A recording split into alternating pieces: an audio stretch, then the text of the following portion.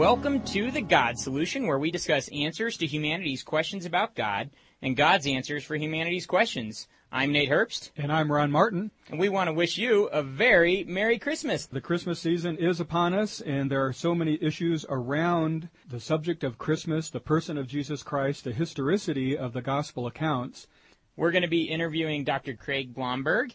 Dr. Craig Blomberg also was on the show last fall. He talked about evidence for the Gospels and for faith in Christ.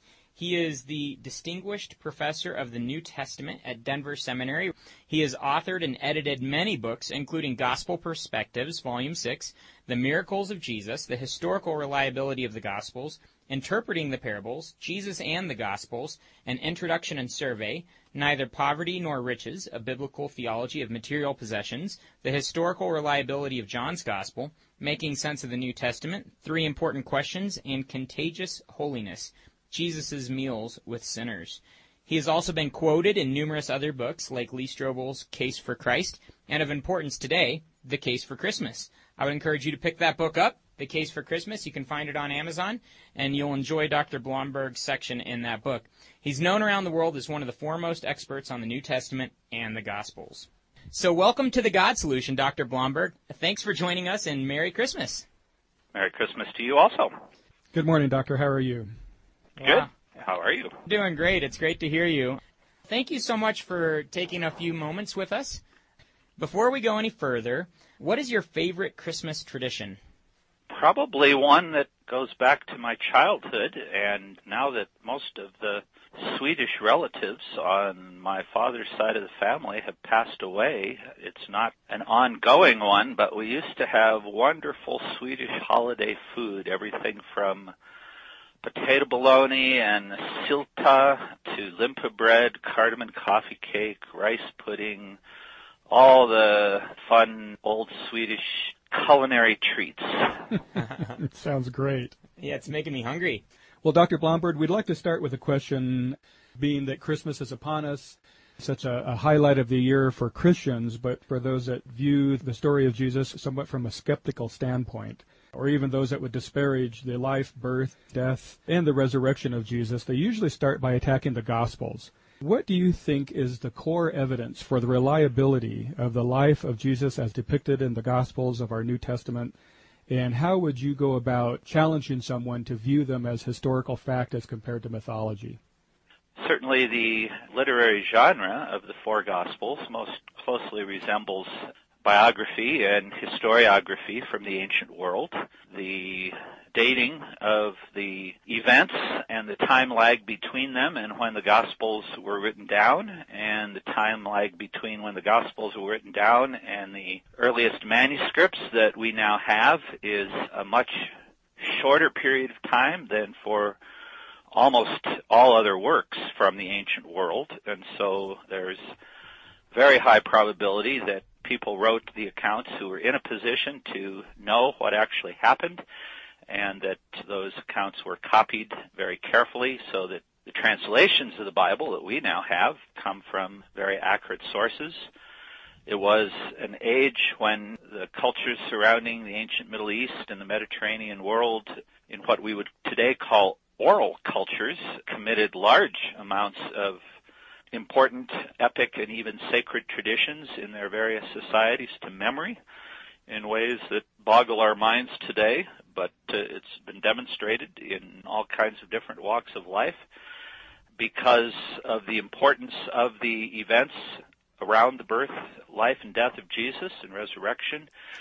For his first followers, there would have been every desire to treat those accounts carefully and with reverence. So you put all of this information together, and unless one is willing to be agnostic about world history in general for more than just a few hundred years ago, the evidence for the life of Jesus is about as compelling as anything we have. Now, that is a great explanation of why we should accept the Gospels and their validity. In the Gospels, we find the story of Jesus' birth, which is what we're celebrating, and many different atheists would try and say that the virgin birth and Christ's birth in general and the different stories that surround it are nothing more than a myth or a story that the early church perpetuated. And I guess I'm going to go ahead and read a quote that I pulled from an atheistic source. It says, "It would be simple to say that the nativity story people find so engrossing today couldn't possibly have happened as they experience it. Indeed, it's not even possible for believers today to claim the Bible as an authoritative source for their story because it just doesn't appear as they tell it. When we look back at the standard nativity story and its sources, we should begin to realize that what people take for granted as the nativity story today isn't presented in neat, straightforward terms in the Bible. It is instead a cultural creation that has been carefully woven together over the centuries from bits and pieces found not just in the Gospels, but in other parts of the Bible as well." So how would you respond to that atheistic tidbit, and why should we accept the story of Christ's birth as it's presented in the Gospels? What's intriguing about that quotation, as long as it is that it never actually says anything. It never actually gives any objection. It doesn't say what isn't straightforward. It doesn't say what comes from other sources.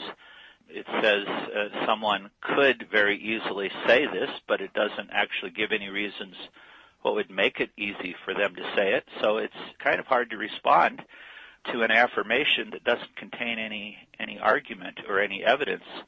In fact, there are no bits of information that I'm aware of from anywhere else in the New Testament that have ever been read back into the Christmas story. There's all kinds of things in terms of modern celebration of Christmas, and I'm not just thinking about Santa Claus and the snowman and all of that stuff, but many Christians are aware that the average manger scene puts together a lot of things that wouldn't have originally been together.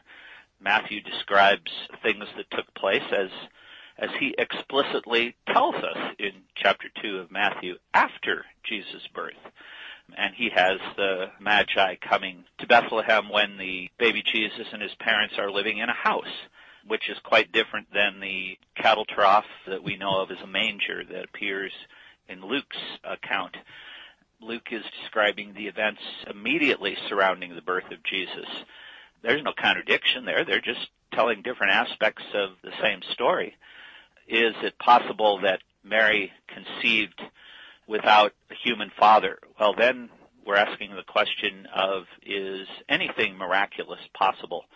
And that's another important but separate and long conversation. It's interesting that science is today, much more so than a generation or two ago, in general, far more cautious about saying what could and could not have happened, especially if a God actually exists. But if I'm starting with the presupposition that it's impossible for there to be a God, and therefore it's impossible for there to be miracles, sure, I'll object to a number of features of the Christmas story and a number of features of many other parts of the Bible. Even then, that doesn't necessarily call into question the rest of the story, since the evidence from non-Christian sources is so strong that there was somebody by the name of Jesus who was a leading Jewish teacher and was crucified under Pontius Pilate in around AD 30. If he lived, then obviously he had to be born, and there had to be some accurate information about his birth. So even if one were to be suspicious of the miracles and strip them away, that wouldn't be any reason for rejecting the rest of the information. And that was just, so you know, that was just from an atheistic website. It wasn't a quote from a mainstream atheistic scholar, but kind of typical of what might pass as an authentic objection on a college campus. I talk with people that read sites like this, and they hear statements like that, and they think, oh, there's no evidence whatsoever that Jesus Christ lived, died, was resurrected. And I've even had people say, I don't even know if Jesus could have existed. But if he did, who knows what he was really like or what he really did. And I think they're picking that up from different sources like this, which, again, are far outside the mainstream of academia. Very much so. And the really scary thing about anybody who would do that is that these are people that hopefully, for their sakes, will get employment and will become the next generation of teachers and lawyers and doctors and scientists and construction workers and everything else. And I certainly hope that in whatever professions they're being someday paid to perform, that the way they determine what should and shouldn't guide them in those occupations is not the first website that they randomly hit at, because who knows what it may say, and there may be 7 or 8 different takes on the same topic, and only certain ones of them responsible. It's very sad, tragic, that anybody as far along in their education as college would ever, on any topic except one random website, without any sense of whether it represents scholarship or accuracy. Well, we're trying to correct that tragedy this morning by allowing you to tell us a little bit of what is true and what is trustworthy, and so I hope some of those students are listening this morning. Dr. Blomberg, what would you say to someone, maybe not the hardline skeptic, but maybe someone who is looking at Christmas, who maybe has some kind of spiritual experience or orientation about them, maybe someone involved in the New Age, or in one of the peripheral beliefs in Jesus that see him essentially as a good person, but maybe not God in human flesh, like the evangelicals would claim. How would you work them from that position to a position closer to the New Testament and seeing the real picture of who Jesus is? Again, if the key issue is simply a philosophical or scientific one, that there's too much supernatural that's involved in all of that for them to believe it, then that would be the kind of conversation that we would have to take. Do miracles happen today? Craig Keener, leading New Testament scholar and a very prolific author, has just published this fall 2 large volumes from Hendrickson Publishers that are simply entitled Miracles. He has amassed the largest collection under, I'd say, one cover, except it's 2 volumes, under 2 covers of documented supernatural events, many of them parallel to biblical miracles from every continent on the globe, and many of them quite recent. People who don't believe that there are events similar to the biblical miracles that have to date no scientific or medical explanation happening in our world today simply have their heads in the sand. On the other hand, it may be that someone has very different kinds of questions, and it's not that they're not open to the miraculous. If they have some spirituality to them, they may be, in fact, very open to them, but the question is a quite different one, such as, aren't the stories of Jesus' birth really too much like stories that most scholars, including Christian scholars, would quickly say are mythological, are legendary, surrounding the birth of other ancient heroes and figures in the 1st century or before, in which case then the conversation would need to go in a quite different direction and to say, well, there are a lot of people out there who are saying that these days, but have you actually looked at the supposed parallels? The ones that have really anything close to the kinds of details we find in the New Testament all date from a post-Christian time. So the New Testament writers could not possibly have borrowed from them, but it's very possible that someone wanting to support Mithraism, for example, an important Roman cult in the 2nd and 3rd centuries, tried to make their religion look more attractive by likening it more to emerging Christianity than it had been in the 1st century and before. If you look at those legends that are clearly pre-Christian, the so-called parallels are pretty remote. Alexander the Great, centuries after he lived and died, and for the first time centuries afterwards, did have some myths emerge about him that weren't there in his earliest biographers. And one of them was that on the night Alexander was conceived, his father, trying to approach his mother, was unable to because of a giant python entwined around her body. Well, that'd scare anybody off. And that was the virginal conception of Alexander. Well, my goodness, when you read the New Testament accounts, all that one reads is that the angel tells Joseph that Mary is pregnant with no explanation of how that is possible. And Luke adds that earlier on, Gabriel had said, the Most High, the power of the Most High will overshadow you. Holy Spirit, there's none of the physiological interest that you find in a lot of the ancient pre-Christian myths. It's also somewhat misleading to refer to all of these parallels as involving virgins, because in most cases they were not women who never had any sex. It was simply myths of a god appearing in human form and having relations with a woman who was already sexually experienced, in which case, yes, there's divine paternity in the story, but even then, through seemingly normal human sexual relations, which is not what the Bible ever says God did in approaching Mary. So once you start looking at the so-called parallels, you discover they're not so parallel at all. One of the ways that we hear this presented, I think one of the most common questions/objections about the early life of Jesus and the birth of Jesus is the opposing genealogies in Matthew and Luke.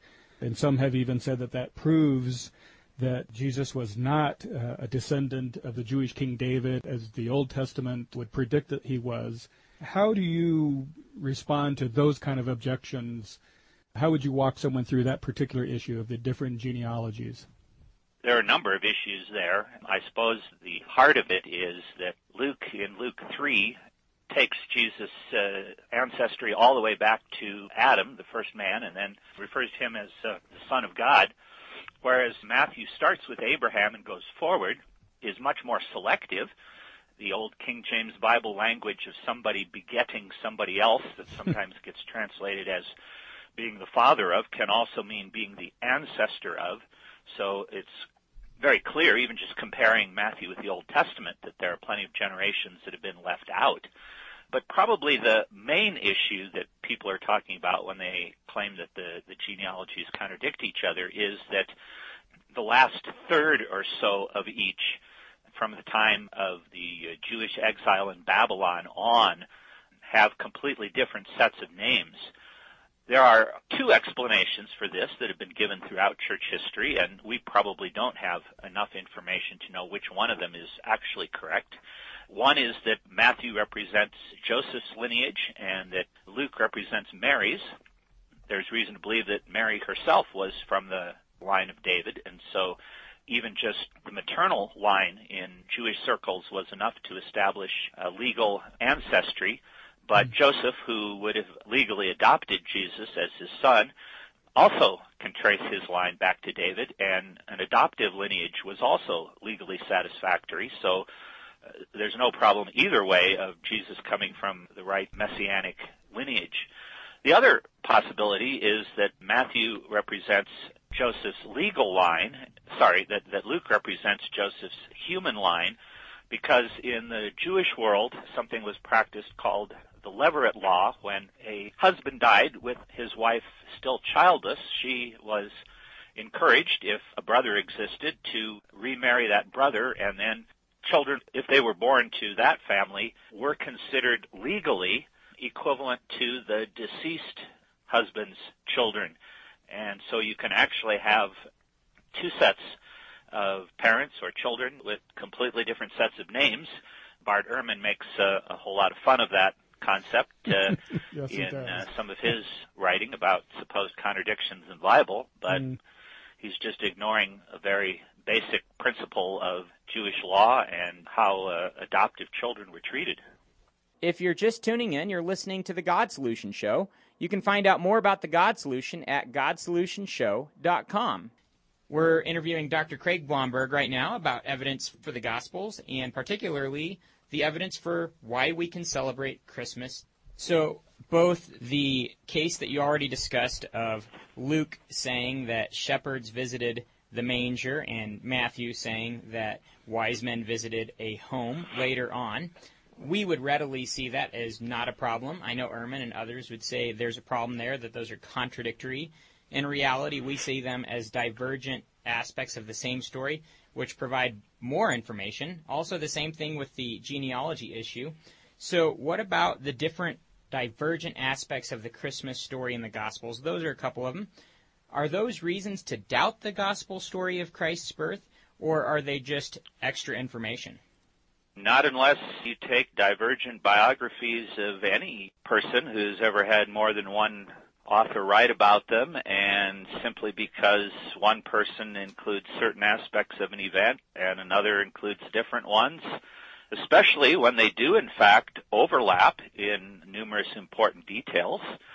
When, as is the case of the birth narratives, standard critical scholarship does not assume that Matthew knew Luke or Luke knew Matthew, nor is this even a place where the so-called Q document, Teachings of Jesus, common to Matthew and Luke but not found in Mark, comes into play because he's still a child. He's not teaching anybody anything.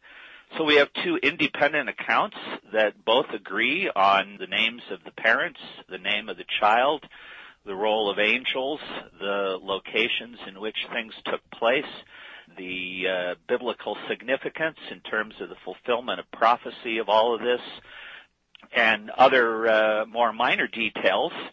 Once you have that kind of agreement, but then it happens that one writer adds information about who visited on the night of the child's birth, and another writer happens to add information about what took place 2 years later, leading to Herod going ballistic and ordering all the children 2 years old or younger in and around Bethlehem, baby boys, to be massacred. Why would he go up to age 2 unless this was a considerable time later? There's nothing contradictory about that, and nobody sees those as contradictions in any other biographies. They just somehow have a double standard when it comes to the Bible and say silly things about how it must contradict itself there.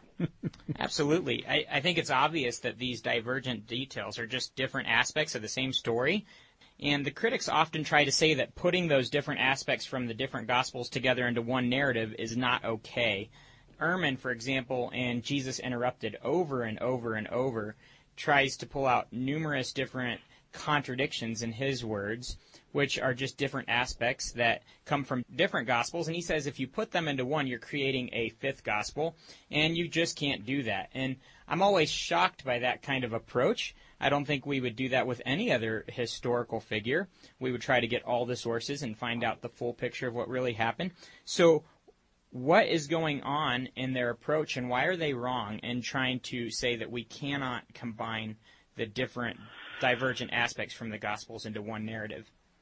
There actually is a nucleus of truth there that conservative Christians could do well to learn from, and that is that when we want to read a particular gospel, when perhaps we're in church listening to a preacher speak from a text, from an identifiable gospel, we don't want to so clutter up that passage. We don't want to include so much information that we might find from other parts of Scripture that we lose sight of what, let's say, Matthew is trying to teach in what he decided to include and what he decided not to include.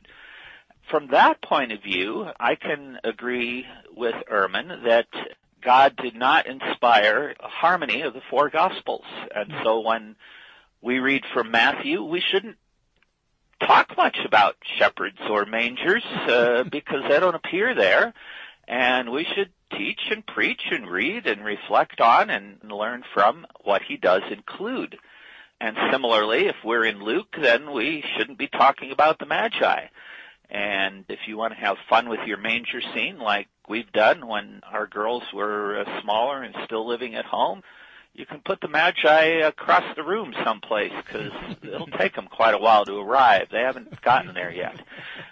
On the other hand, to then say that for historical purposes, not to create a fifth book of the Bible, the Gospel according to Barth or whoever, but that for historical purposes we can't combine information for more than one source in order to get the fullest understanding, well, now you're just doing something that no historian does anywhere else in the world with any other part of world history. And I think it's confusing those two bits that Barth has done, whether consciously or unconsciously, and a lot of people don't stop to think about the difference. Well, we don't want to keep you all afternoon, Dr. Blomberg. I guess we would like to, but we do want to respect your time. Very much would. Real quick, I have to ask, because I know you mentioned it a minute ago, and I just want to give you the opportunity if you'd like to elaborate on it. There's a whole lot of prophecy about Jesus. Some say over 300 prophecies in the Old Testament about the Messiah. And some of those had to do directly with Christmas. What about prophecy that was fulfilled in the life of Christ? We have to distinguish different kinds of prophecies. I think 300 is rather exaggerated. I'm not sure where that number came from, but even if you say there are as many as 100 texts, a large number of these are not, when you look at them in their Old Testament context, future referring statements to something that will only happen at a distant time down the road. They may be a statement like Hosea 11:1, out of Egypt I called my son, which referred collectively back to the children of Israel coming out of Egypt at the time of the Exodus. But Matthew, in Matthew 2:15, will understand that in what scholars call typology, recognizing that God acts in repeated patterns of behavior throughout history. And is it merely a coincidence that just as God's first covenant with Israel was established when he had to bring his people out of Egypt, led by a man named Moses, who had at one point to have intervention to spare his life as a child, is it just coincidence that when the new Moses comes, the one who is the new lawgiver, the inaugurator of the new covenant, that also as a baby his life was spared when people sought to kill those like him, and fleeing to Egypt he later returned to Israel and hence came out of Egypt? No.